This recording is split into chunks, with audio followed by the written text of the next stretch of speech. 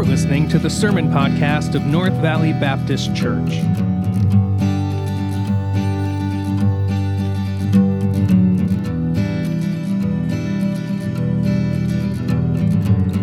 This week's sermon is preached by Nate Penley.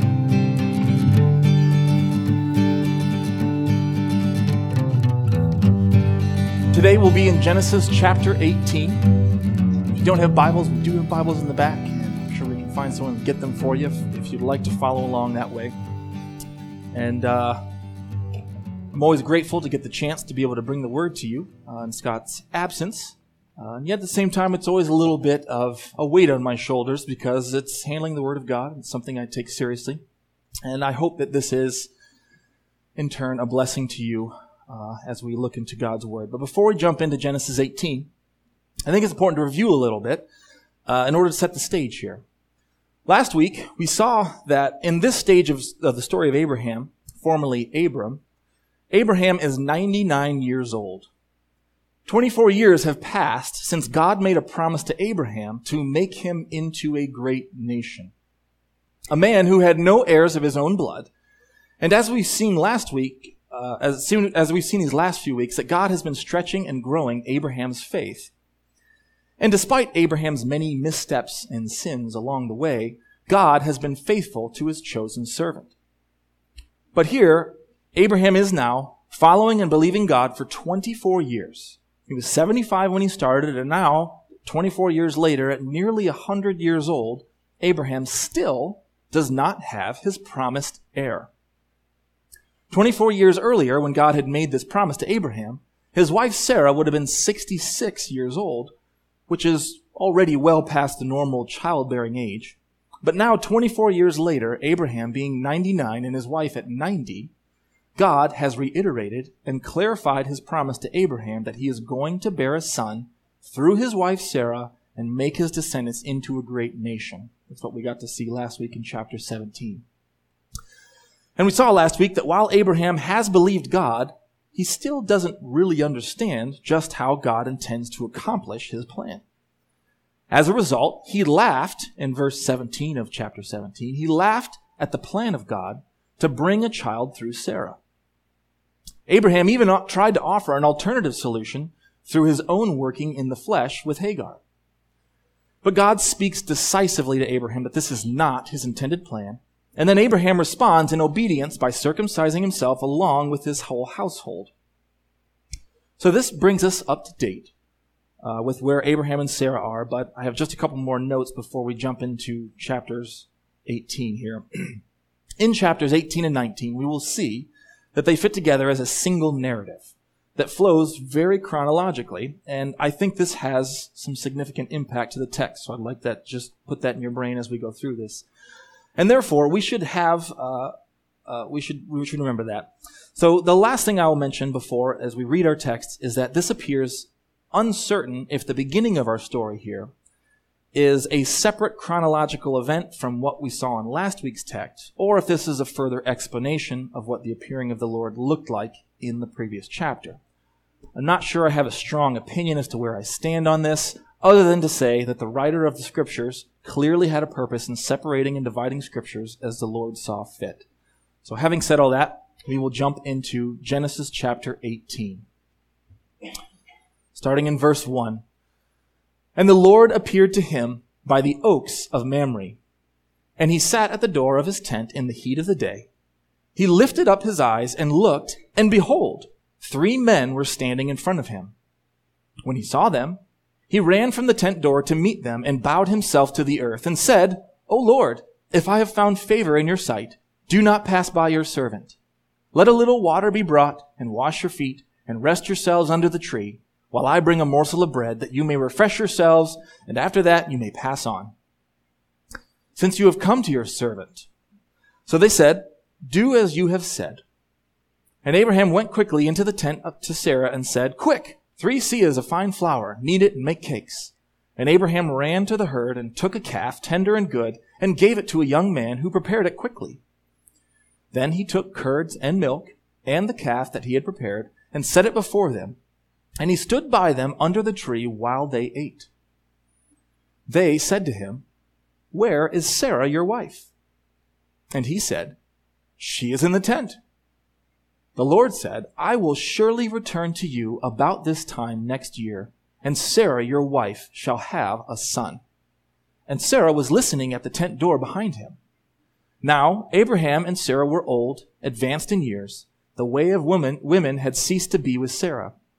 So Sarah laughed to herself, saying, "After I am worn out, and my Lord is old, shall I have pleasure?" The Lord said to Abraham, "Why did Sarah laugh and say, 'Shall I indeed bear a child now that I'm old?' Is anything too hard for the Lord?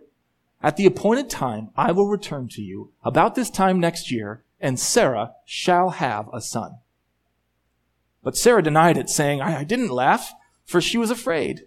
He said, "No, but you did laugh." Then the men set out from there, and they looked down towards Sodom.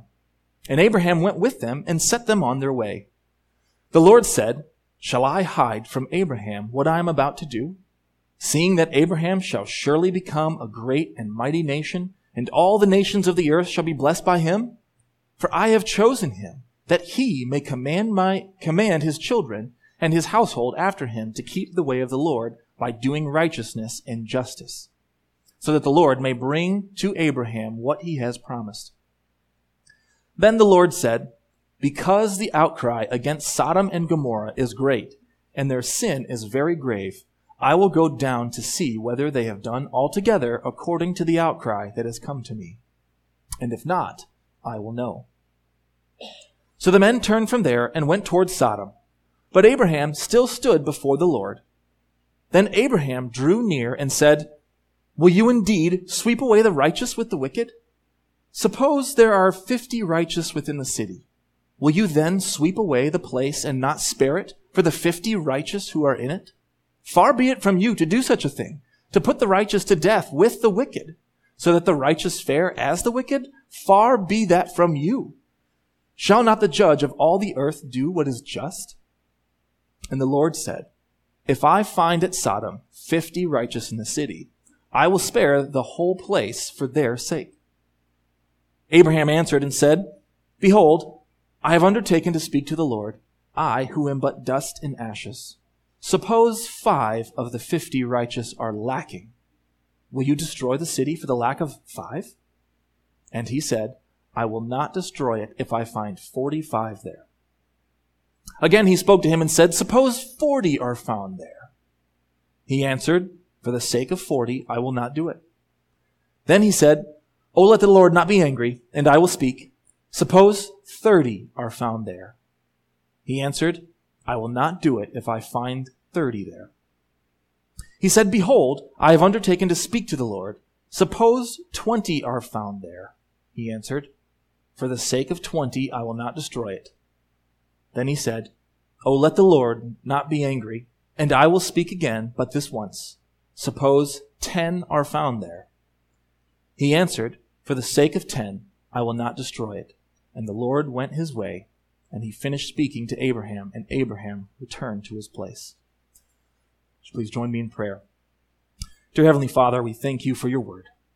Pray that we would have open hearts, open minds, that we can learn what it is you have to say to us this morning as we jump into your text, as we learn, and that we will continue to grow as we do this. We pray this in Jesus' name. Amen. This passage begins with the appearing of the Lord. The all caps lettering of this word implies the covenant name of God, which is Yahweh. And unlike his other appearances to Abraham, this one is unique, as God shows up in the flesh as a man. In other words, God in flesh. This is what we call in theological terms a theophany, which is an appearing of God. This is not to be confused, though, with a vision or when the Lord speaks. This means some kind of fleshly appearance. And while the reader is privy to this information, it is not clear that Abraham knows who this individual is. And not just one individual, but 3 men. Some have tried to point to this passage and say that the Trinity is implied here because Yahweh is identified, and then these 3 men appear. However, this view doesn't hold up, as we will see later that the other 2 men that are identified with God are in fact angels. but rather the fact that there are three men here helps simply to solidify the fact that Abraham does not immediately know who he is dealing with. To him, this appears to be a party of travelers that would be in need of rest, refuge, and provisions, and Abraham is more than happy to oblige. The scene is a bit comical as it starts out here, as I don't know of too many people who would wake up in the middle of a siesta and spring into action to serve others the way that this 100-year-old man does in this story. It says in verse 2 that when he saw them, he ran. I am 38 years old, and to be honest, something I have never done is woken up out of the middle of a nap and begun to run immediately to serve someone else. I've never done that. And yet this is what we see here. This 100-year-old man does that. After Abraham makes haste to meet these travelers, he addressed them as Lord. Now, most translations here translate this as Lord with a capital L. And depending on your translation, you might have a note that gives an option for a lowercase l, which would be significant as it tells us whether or not Abraham realizes who he's talking to. So I'd like to note that the Hebrew word here could possibly be significant. I don't want to spend too much time getting bogged down into the Hebrew words and technicalities, but there are going to be a couple times today in our text that this will have some potential impact. And so this is one of those instances. The word here that is used for Lord is the Hebrew word Adonai. The word Adonai is usually reserved for directly addressing God. You could think of it as a title like Mr. President. You know who you're talking about. It's not just any president, it is the president, Mr. President. And so this term Adonai is used to directly address God as the Lord. Whereas Adonai is used to address any person who has authority. You have Adonai, which is Lord with a lowercase l, and Adonai, which is Lord with a capital L, which is like a title. So the word Adonai is used here, but there is a bit of discussion and disagreement on this word and its meaning, and I say all of that to say this. It is unclear if at this point in the story that Abraham recognizes that this is God in the flesh, come to visit him. It could be that Abraham recognizes that he's addressing the God of the universe, or it could be that he is just showing humility to someone that he sees as deserving respect. And I'm of the opinion that the latter is the case. I feel that this way, based on a couple different actions that we'll see later in the text, but at the very least, I think that it is safe to say that Abraham recognizes this is a person of importance that he shows incredible hospitality to. And we see this in his urgency to approach them, and the way that he addresses himself as servant in verse 3. We also see it in verse 4 and 5 with his generous offer of washing their feet and refreshments. These special guests obliged Abraham, and then Abraham got to work. Once again, he moves quickly in verse 6, where he tells Sarah to get the bread ready quickly. And again in verse 7, he ran to get a choice calf and have it prepared quickly for his guests. After the food preparations were tasked, we see in verse 8 that Abraham brought appetizers and stood by, waiting on them while they ate. This continues to show his readiness to serve any need that might arise for his guests.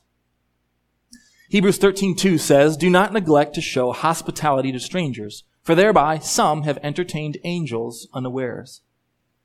And where I won't die on this hill, I'm of the opinion that up to this point, Abraham's encounter with God, he does not know exactly who he's dealing with. Abraham is showing hospitality to strangers that he doesn't know by name. And I think one way in which we see this is the fact that Abraham offers them food. If he knew he was standing in the presence of God, the God of the universe, what could Abraham offer him that he would need? Instead, I imagine he would simply bow at his feet and worship him. And after that, he would seek to know what his Lord would want of him. And so I'm not of the opinion that Abraham realizes who he's dealing with at this point. But even though I don't believe he knew exactly who he was talking to, I would say that, given the attentiveness and urgency that Abraham shows for his guests, he definitely realizes these aren't just bums wandering the desert looking for work, but rather they were travelers of some importance, likely due to the way they were adorned and carried themselves. And many things could be said about this text.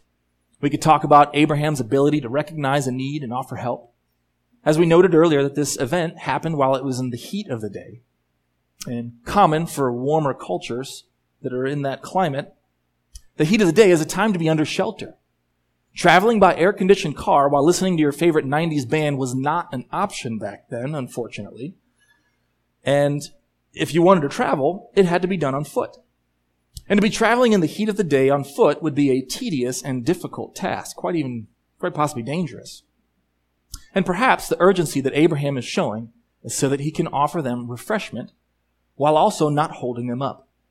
They are clearly traveling somewhere, so Abraham doesn't want to hold them up on their journey, but seeking to aid them. He wants to offer them a hasty refreshment so they could then continue traveling after the heat of the day had passed. And so we see Abraham's ability to recognize the needs of others and act accordingly. It could also be said that Abraham is generous. His initial offer was simply of washing feet and giving bread.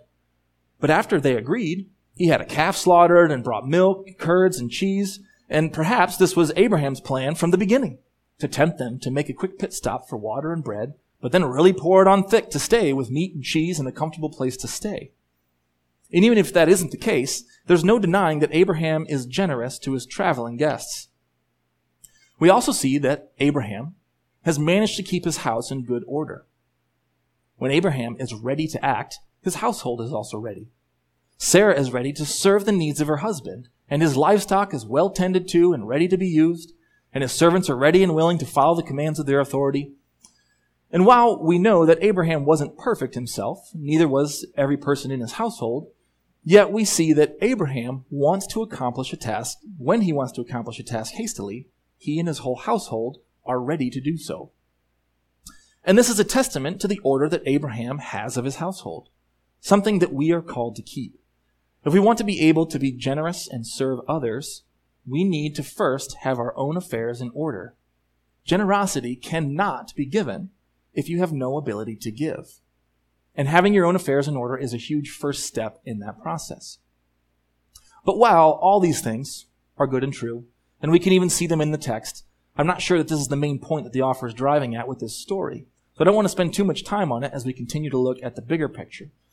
So let's continue with our story in chapter 18, as God is about to reveal himself with more clarity in these coming verses. Verse 9 begins a change in tone for this conversation. God begins to reveal more clearly that who he is to Abraham and Sarah. The verse begins with the word they. Now, it's obvious that this doesn't mean these three men rehearsed before time what they were going to say so they could speak in unison to Abraham. That would be pretty weird, actually. But the pronoun they is used here in order to signify what this conversation looks like from Abraham's perspective. Notice that back in verse 5, the word they was used to refer to who replied to Abraham. And here in verse 9, we see the word they used again to signify that up to this point, their dialogue, generally speaking, seems to be between the three men and Abraham. However, their question begins to reveal something more to Abraham, and by extension, Sarah, who's listening in the tent nearby. This person identifies Abraham's wife by her name. And notice that he doesn't call her by her old name that she has used for the past 90 years of her life. If this person had asked for Sarai, then possibly this would have been merely a forgotten acquaintance from the past. But instead, this person identifies Abraham's wife by her recently given covenant name, Sarah. This is her name that she received from her husband, who was ordered by God to do so in the previous chapter. Only God himself could have access to this knowledge. At this point, God is beginning to reveal himself to Abraham and Sarah in a more clear and decisive way. And then after Abraham responds to this question, we see the Lord's response. Now, I'm not a Hebrew scholar by any means, but as I was studying this, it appears that the ESV decided to clarify who was speaking here and translated this as the Lord with all caps. And while it is true that the Lord is the one speaking, the actual Hebrew word that is used here is merely a singular pronoun, he. As a matter of fact, it's the exact same word from the previous verse that signifies when Abraham is speaking, he. And I think this has potential importance. I believe that it is a rhetorical device to signify that Abraham is paying closer attention to the one that stands distinguished amongst the three visitors. Since this man identified Abraham's wife by her covenant name, now Abraham's attention is singular. Who is this person who knows my wife by name And not just her name that was common to all over the past 90 years. Her recently given covenant name that was given by the Creator of heaven and earth. And so while the ESV is not wrong in its identification that it is in fact the Lord who is doing the talking, all the other major translations say something along the lines of, and he said, or, and then one of them said. And this is to show that we are going from a group of people talking to a single person talking. And I think this shows that Abraham's awareness of just who is in his presence is now being abundantly clear. And it is at this point we see God further add some specificity of his promise to Abraham. For the first time in 24 years, he gives a time description to the promise of his child. He tells Abraham that his wife Sarah will give birth within a year's time. After 24 years of waiting on God to come through on his promise, he is finally bringing it to fruition in his timing. And while Abraham made many mistakes over the past 24 years, we know that he believed God, which we see this clearly in the heavily quoted passage from chapter 15 that says, and he believed God and he counted it to him as righteousness. And despite Abraham trying to bring his promise to fruition through the flesh, God has been faithful and has even promised him that he would give him his promised heir through his wife Sarah.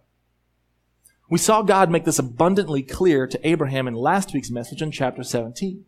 And even after God's promise, we see him laughing at the absurdity of a 100-year-old man fathering a child. But God continues to stretch Abraham's faith and prove to him that God will accomplish his promises. But as we see here in our story today, this appearing is not just for the edification of Abraham, but also for Sarah. Since God has appeared to Abraham in the flesh, now Sarah can hear and see him as well. And as we see in verse 10, that Sarah was listening just behind the tent door.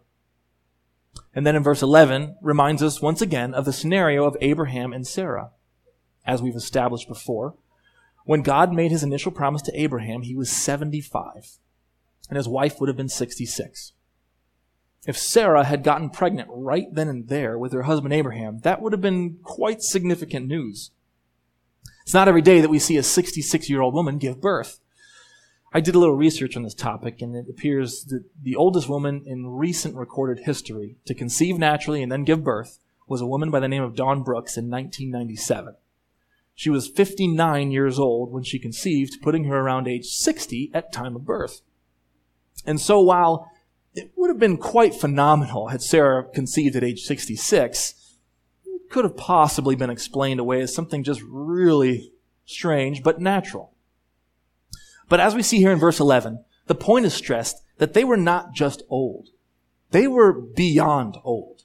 The time of menopause for Sarah was so far in the rearview mirror that she couldn't even see it. At age 66, well, that would have been pretty crazy to get pregnant, but perhaps doable. But now at age 90? And so the point is here that the only way that this could be possible would be a miraculous moving of God himself. And what was Sarah's response? Just like her husband, she laughed. The absurdity of giving birth at age 90, it is kind of funny when you think about it. Although I don't think this was a tickling of the funny bone kind of laugh for Sarah. It was probably more like a scoffing laugh at the ridiculousness of this entire situation. That ship had sailed. The alarm clock went off ages ago, and now Sarah is going to have a baby? And notice that even in her question to herself, she asked if she would have pleasure. It appears that one possible interpretation of this is that Abraham and Sarah were so far past the point of youth that they were not even sexually active during this time of life. And thus the question, will I have pleasure now that I'm old, draws attention to the absurdity of having children without sexual activity. Perhaps now we even have a better understanding of why she laughed. This is beyond ridiculous. Others think that this word pleasure would better be translated just conceive, where she's merely asking about the absurdity of conceiving at the ridiculous age of 99, even with sexual activity. But either way, it's clear that Sarah is only thinking in natural terms. Because she is not actively believing in the limitless power of God, she laughs to herself about the nature of this ridiculous promise. Because this could never happen through natural means, and if you are only thinking that God can act through natural means, then this is something to laugh about. But as we will see in a moment, this is no laughing matter. And so finally in verse 13, we see the Lord speaks to Abraham. It is now abundantly clear, the reader, Abraham, and Sarah, that this is Yahweh who is speaking to them. As I pointed out earlier, that the attention of Abraham goes from noticing a plurality of men in verse 9 to a singular in verse 10, and finally to the covenant name of God in verse 13. If Abraham and Sarah were in doubt previously to who they were talking to, it is now made abundantly clear. The God and creator of the universe is speaking. And with this in mind, his question, ironically, seems a bit funny to me. He says, "Why did you laugh, Sarah? Don't you know who I am?" As if the fact that you are 90 is some kind of obstacle to God. I created the world with all of its complexities with the word from my mouth. And so, Sarah, laughing at the power of God, shows that she is at the very least only thinking in naturalistic terms, or at worst, she just straight up doesn't believe that God can overcome this obstacle. She is doubting the very power of God. The story reminds me of Psalm 2, which is one of my favorite psalms. It says, "Why do the nations rage and the peoples plot in vain? The kings of earth set themselves and the rulers take counsel together against the Lord and against his anointed, saying, let us burst their bonds apart and cast away their cords from us. He who sits in the heavens laughs." There is an irony here. The irony is this, that mankind, who was created by God himself, he is in rebellion against God because of his unbelief. And he's described here in bug-like terms, working against the God of the universe. It truly is a comical setting in which God laughs at the futile attempts to thwart the plans of God. There is no amount of effort that mere man can give that will contradict the will of God. God is just simply too powerful. His power is limitless. There is nothing that he can't accomplish. And yet, how often have we found ourselves laughing at God? We laugh at the God who has every right to laugh at our futile attempts to control our own circumstances. How often have we doubted his power to accomplish his promises? Have we doubted his power to restore joy from our sin? Have we doubted his power to save a loved one from their sin? Have we doubted his power to sustain us through difficult or painful times? Have we doubted his goodness in all circumstances? Have we found ourselves laughing at God's power, his goodness, or his truthfulness? From Sarah's perspective, it is clearly impossible to bear a child at this stage in life through normal, natural means or effort of their own. And this is the mindset through which Sarah is thinking. It just can't happen through any effort of her own, and she knows this. It has been cemented into her brain that the time for bearing children has long since passed. She has no ability to bring this about on her own. But is anything too hard for God? God asks this question in verse 14, which has the obvious answer of no, and then promises to provide them with their heir within a year's time. God is honest and true. But one of the attributes that is required for God to be able to fulfill his promises with perfection is his power. There's nothing that God can't accomplish. And this is why he can make the promises that he makes. Because he is able to deliver. And now, Abraham and Sarah are going to get to see God deliver the impossible with his power. Often, our biggest problem in life is that we have our eyes so focused on ourselves that we can't see what is actually happening all around us. God is everywhere, displayed in his creation. Romans 1 says, "For what can be known about God is plain to them, because God has shown it to them. For his invisible attributes, namely, his eternal power and divine nature, have been clearly perceived ever since the creation of the world and the things that have been made, so that they are without excuse." And while this passage in Romans 1 is primarily talking about unbelievers who suppress the truth in unrighteousness, even we as believers often have the same problem. we forget the truth that is all around us. We forget the truth that God is everywhere. We forget that he is good. We forget that he is the supreme authority over all of creation, that he is merciful and gracious, that he is righteous and just, and we forget that nothing is impossible with God. He is the all-powerful creator who is mighty to save us from our sins. There is no sin that Christ cannot overcome. But in order for us to recognize this, we first have to get our eyes off of ourselves. We are often blinded to these truths because our point of view is too small. Because we have our eyes on ourselves and only think in life of terms of accomplishing our own will, we quickly forget that God is sovereign over all of creation and that he is going to accomplish his will. In fact, he laughs at those that think they are accomplishing something of their own plan. And as we see here in our text this morning, God makes this abundantly clear to Sarah, who apparently still has doubt in her heart about God's plan. And he makes it clear that nothing is impossible with God. We have seen over the last 6 chapters that God has patiently been stretching and growing Abraham's faith. And Sarah has been along for the ride, watching God work with her flawed husband. She has obediently followed this God who called them out. But after all that God has accomplished through her husband, she still is struggling to trust completely in God's plan. God has addressed Abraham's trust in his own fleshly effort. But apparently Sarah is still not quite there yet. And so she makes the same mistake that her husband made in the previous chapter. God is graciously addressing Sarah's unbelief. And now, for the first time in 24 years, they have a date. God tells Sarah that the time is near. Within a year, she will have a child. The time has come for God to display his power by keeping this seemingly impossible promise to provide an heir to a 100-year-old man and a 90-year-old woman. Something that could only happen by the miraculous power of God. God is making his power known to his chosen, in his timing, and for his purposes. Abraham and Sarah are learning that nothing is impossible with God. They are learning that God is truly sovereign over all of creation because there is no limit to his power. And it is because of his power that he is to be feared, which is what we see here next. As Sarah recognizes what she has done and who she has done it against, she denies that she laughed. As the saying goes, sin begets more sin. Sarah doubted the power of God, and when called out on it, in fear she denied it. So now she can add the sin of lying to her sin of unbelief.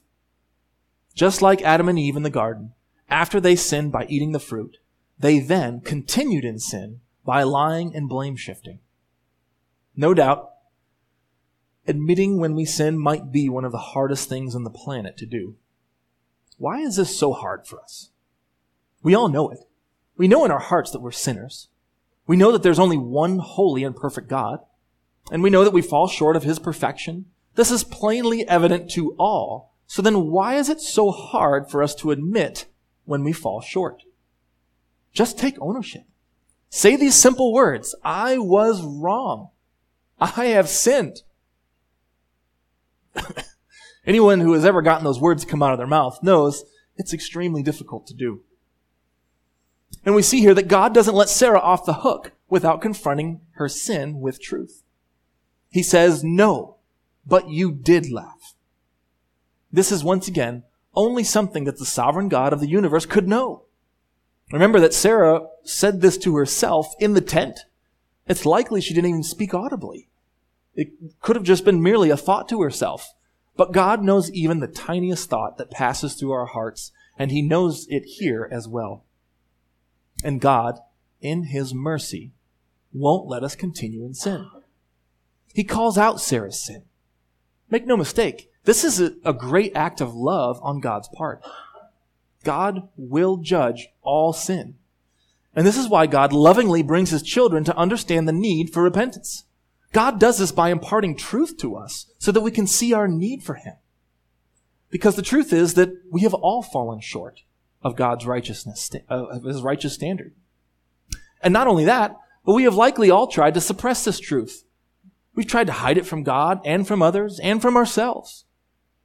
The ultimate lie that we tell ourselves is that we have not sinned, that we have not fallen short, that our actions are not deserving of righteous punishment. When the truth is, we've all fallen short of God's righteous standard. We have all sinned against God and others. And we have all tried to hide this truth. But God won't let his children continue in their state of rebellion. He reveals truth to his children. He will confront sinners with the truth. He will not let his children continue on in their sin. And this is the beauty of the gospel. If we would repent of our sin and put our faith in the Son of Jesus Christ to pay our debt for our sin, then we will be forgiven. We will be made righteous before God because Jesus will give us his righteousness. No, that doesn't mean that we'll never again sin on this earth, but it does mean that all our sins are forgiven, past, present, and future. And with our sins forgiven, then we are now his children. We have entered into the family of God, and now as a result, he will not let us continue in our sin. Rather, he will continue to conform us into the image of his Son who is perfection itself. And this means continuing to reveal and confront our sin. And since we know that there is no limit to his power and knowledge, we shouldn't expect to be able to hide our sin from God, because that is the sort of thing that God laughs at. After God graciously addressed the unbelief of Sarah, our story continues in verse 16, where God and his two angels, who were followed by Abraham, continued on in their journey. And while on their way, God asked a question to himself, which obviously is for our benefit, because this is his way of revealing himself to Abraham and therefore to us. And what is the answer to God's question? Should God hide from Abraham, who is his chosen servant, who will bring about God's intended blessing upon all the earth? Should he hide this intention to judge the nation of Sodom for their wickedness? Of course not. God is continuing to reveal himself and his plan to Abraham. And he is about to demonstrate to Abraham that he is righteous and just.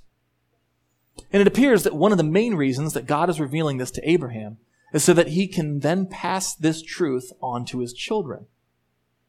Verse 19 says, "For I have chosen him that he may command his children and his household to keep the way of the Lord by doing righteousness and justice, so that the Lord may bring to Abraham what he has promised." God is about to unleash his righteous judgment on a wicked city. And this is meant to be a warning to all, but especially to Abraham and for his descendants. Proverbs 1:7 says, "The fear of the Lord is the beginning of knowledge." And as Pastor Scott has said many times before, fear means fear. It's really quite simple. God is righteous, and he will do justice, which means judgment will be had, and this is reason to fear God. And this example of justice is meant to be used as an example to be passed down from generation to generation. And why is that?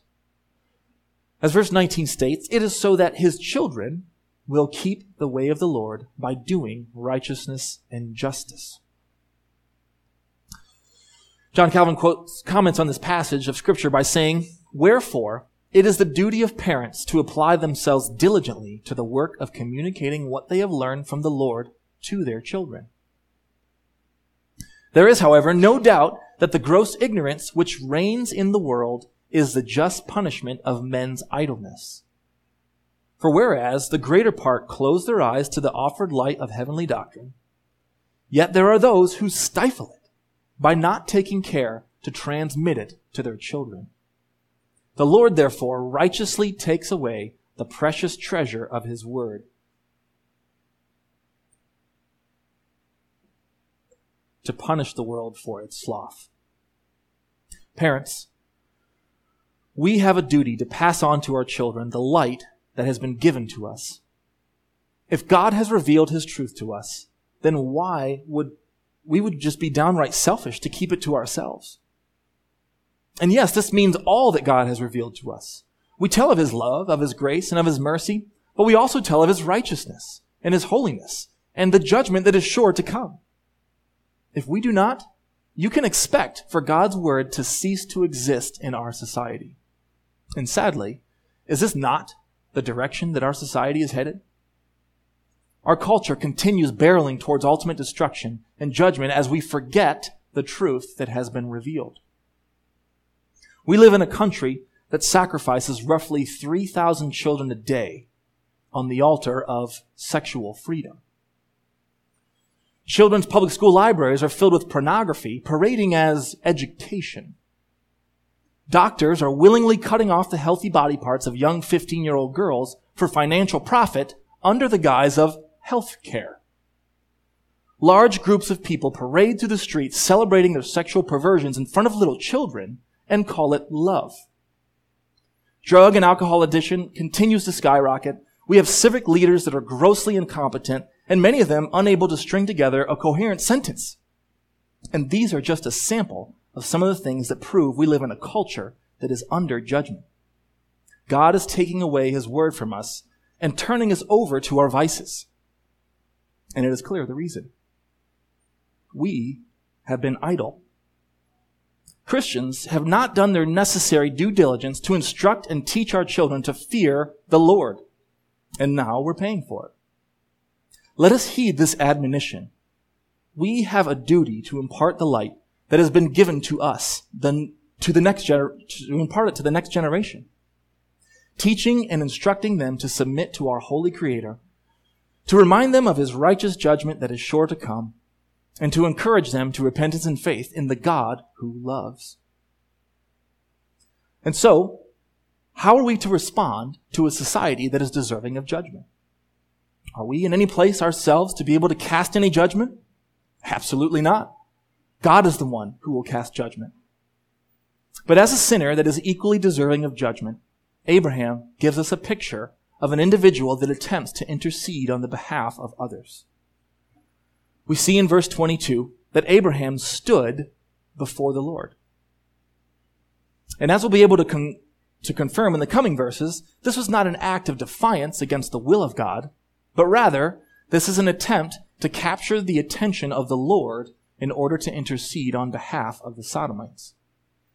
Some have said that Abraham is interceding for his nephew Lot, who is living in Sodom. And while I think it's fair to say that he is concerned for his nephew, I think that this intercession, though, is clearly more than just for his nephew. If it was, he could have simply asked God to spare his nephew and his family. But as easy as that would have been, he instead intercedes for the whole city of Sodom. And notice the way that he goes about this. First, he appeals to the character of God. This question that we see here in verse 23 is a rhetorical question. Of course God wouldn't sweep up the righteous with the wicked. The God of Abraham is a God of righteous justice. Surely he wouldn't punish an undeserving participant. And we see later in verse 25 that Abraham answers his own rhetorical question by saying, "Far be it from you to do such a thing, to put the righteous to death with the wicked, so that the righteous fare as the wicked. Far be that from you. Shall not the judge of all the earth do what is just?" Abraham knows that God has set out to punish the wicked, and that this is a righteous thing for God to do. And so Abraham, thinking that there are righteous people that will suffer the same fate as the wicked, he then appeals for God to spare this wicked city if he can find 50 righteous people. Now, the scriptures don't explicitly tell us how big the cities of Sodom and Gomorrah are. I read online somewhere that the estimated approximate population would have been somewhere between 600 and 2,000 people. And given the early time period in which this would have taken place, this seems plausible to me. However, when considered to other cities in scriptures, it's tremendously small, actually. Think of Nineveh and Jonah, which has 120,000 children, plus the adults. But even if we take these very conservative numbers for Sodom, it would appear that making a task of finding 50 righteous people in a city of 600 wouldn't be too hard, would it? Or would it? But notice that even after God agrees to Abraham's request, Abraham continues to appeal for Sodom. And he does this by recognizing what he is before God. In verse 27, he says he is just dust and ashes. Even after God grants Abraham his initial request, Abraham still recognizes who he is. Compared to God, Abraham is merely a man that recognizes his place. And this is the continued tone Abraham takes as he intercedes to God on behalf of Sodom. I think it's important that we don't make a couple inappropriate applications out of this text. And the first one is not to see this as some form of Abraham's art of the deal. For starters, this could hardly be seen as dealing, because Abraham has nothing to offer God in return for his requests. Nor is Abraham attempting to flatter or manipulate God by his acts of humility. Rather, Abraham is using his status as a friend of God in all humility to simply intercede for Sodom by appealing to the righteous character of God. And he's doing this with the belief that there are righteous people that will be swept away with the wicked. The second inappropriate application that one might make is that there is some magic number that God has determined for his judgment on a tribe, city, or nation. The number that Abraham eventually gets it down to is not some sort of standard by which we can apply to other scenarios of God's judgment. But rather, I think the purpose and application of this text are twofold. First, we should never forget that God is righteous and holy. And therefore, any wickedness is deserving of punishment. We know this on a spiritual level, reaching back to Adam and Eve. But here we see a reminder that there is often real-life consequences that take place in this lifetime for rebellion against God.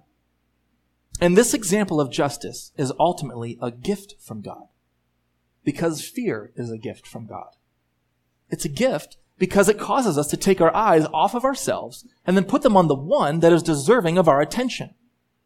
It is only then that we will begin to see him for all of his beauty. We will see that he is loving and gracious and righteous. He is the Holy One that is deserving of all of our love and affections. Also, since we know that judgment could come at any time for the unbeliever, we should also have an imminent concern for those that stand condemned. Here we see Abraham show great concern for his neighbors. These neighbors that are not part of his covenant promises. As the matter of fact, these people actually stand in direct opposition to God's covenant promises of the land. And yet, we see Abraham has a genuine concern for the people of Sodom, pleading on behalf of the righteous people that he believed were there. In fact, he shows so much concern for them that he seemingly gets his number of sparing the city down to 10. 10 righteous men. Abraham continued to speak with God with such perseverance that he was able to give a tremendous gift to the city of Sodom. God had graciously agreed to spare the city for the sake of 10 righteous men. Considering the times in which we live, do we show that same concern for our fellow countrymen? Do we show concern for our city or township? Do we spend time in prayer interceding for our neighbors that stand condemned before our holy God? Perhaps God's judgment just might be delayed for the sake of a few or a remnant. Therefore, let us not give up. Let us preach the gospel to all, for judgment in this life and in the next could be imminent. Let us not forget that despite our God being holy, that he is also merciful. Let us pray for others with a concern that shows the urgency of their situation.